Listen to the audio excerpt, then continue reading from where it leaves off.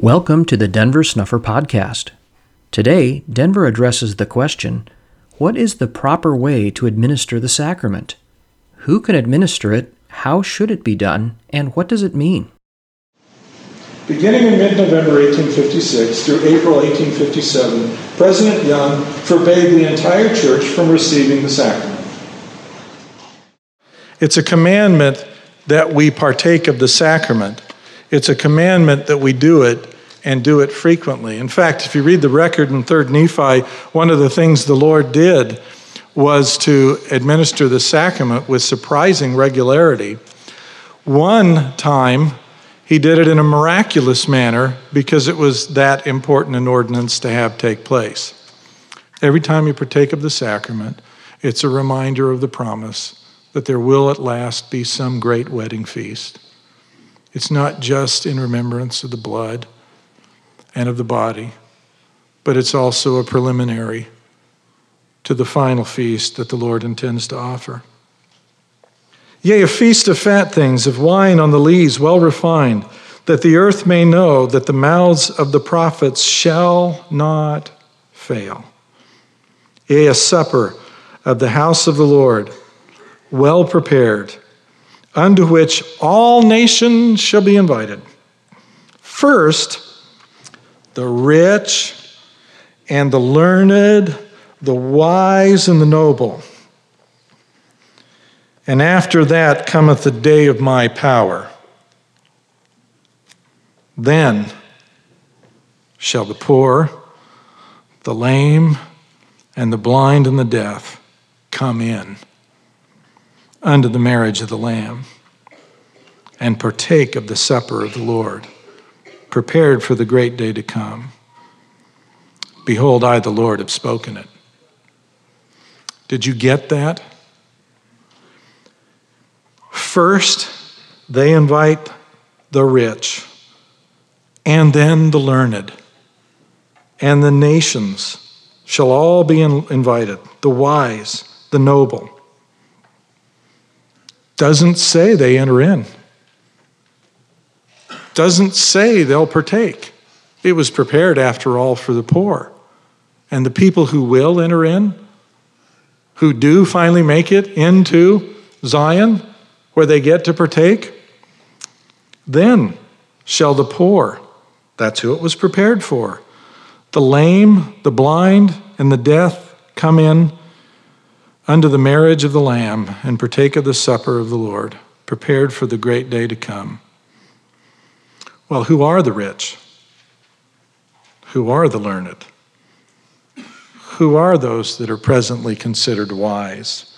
And who are those that make the claim that they are the noble, the elect? They do not enter into the wedding feast in Zion. And who is it that is the poor? Who is it that is derided, even in today's vocabulary, and accused of being lame? Who is it that is considered to be blind and misled?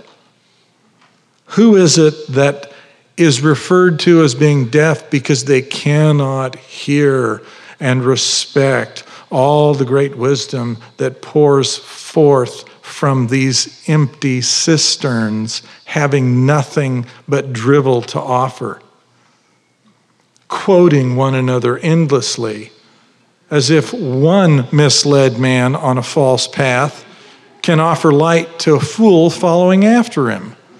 I hope we are the poor.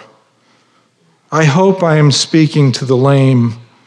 I hope you are counted among those that are considered blind.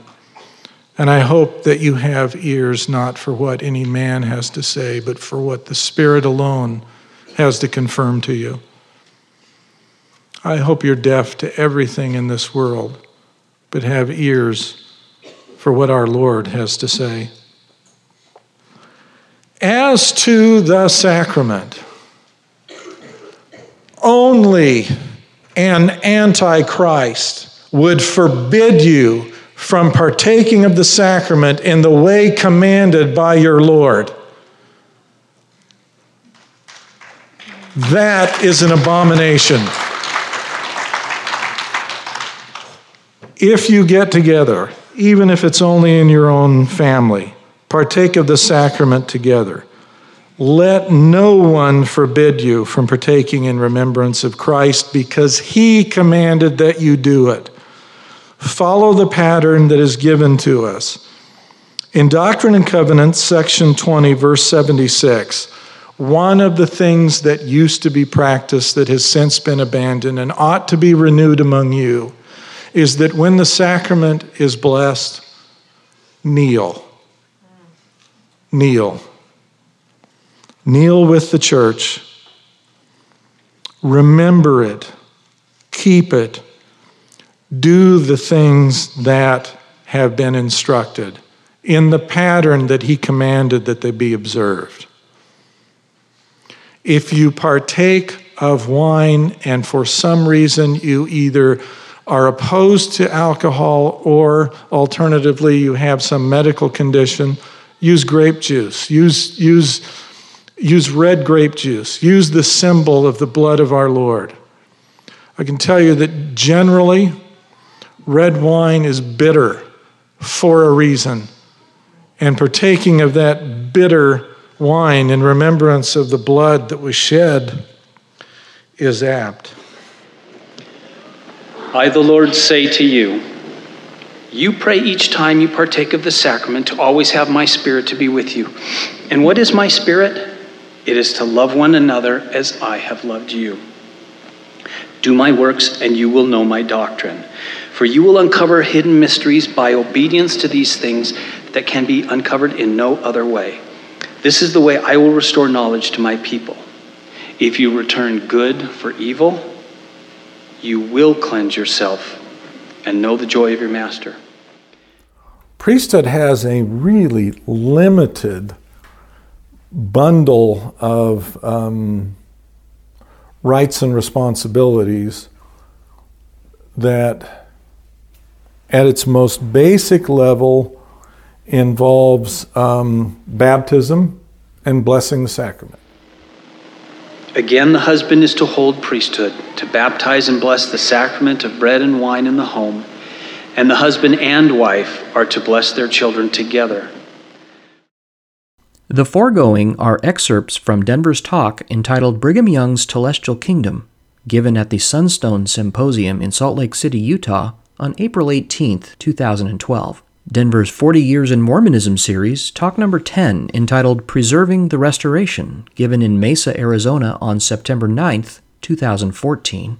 The presentation of Answer and Covenant, given at the Covenant of Christ Conference in Boise, Idaho on September 3, 2017, and his fireside entitled Cursed, Denied Priesthood, given in Sandy, Utah on January 7, 2018. If you have any questions or ideas for topics that you would like to have covered in this podcast, please submit them for consideration to questions@denversnufferpodcast.com. You can request baptism by visiting bornofwater.org. A complete collection of Denver's talks, lectures, and papers are available to download free of charge at restorationarchives.com. This podcast is a volunteer effort produced under the direction of Denver Snuffer. We hope you'll share it with everyone interested in learning more about Christ, the coming Zion, and the restoration of authentic Christianity now underway in our time.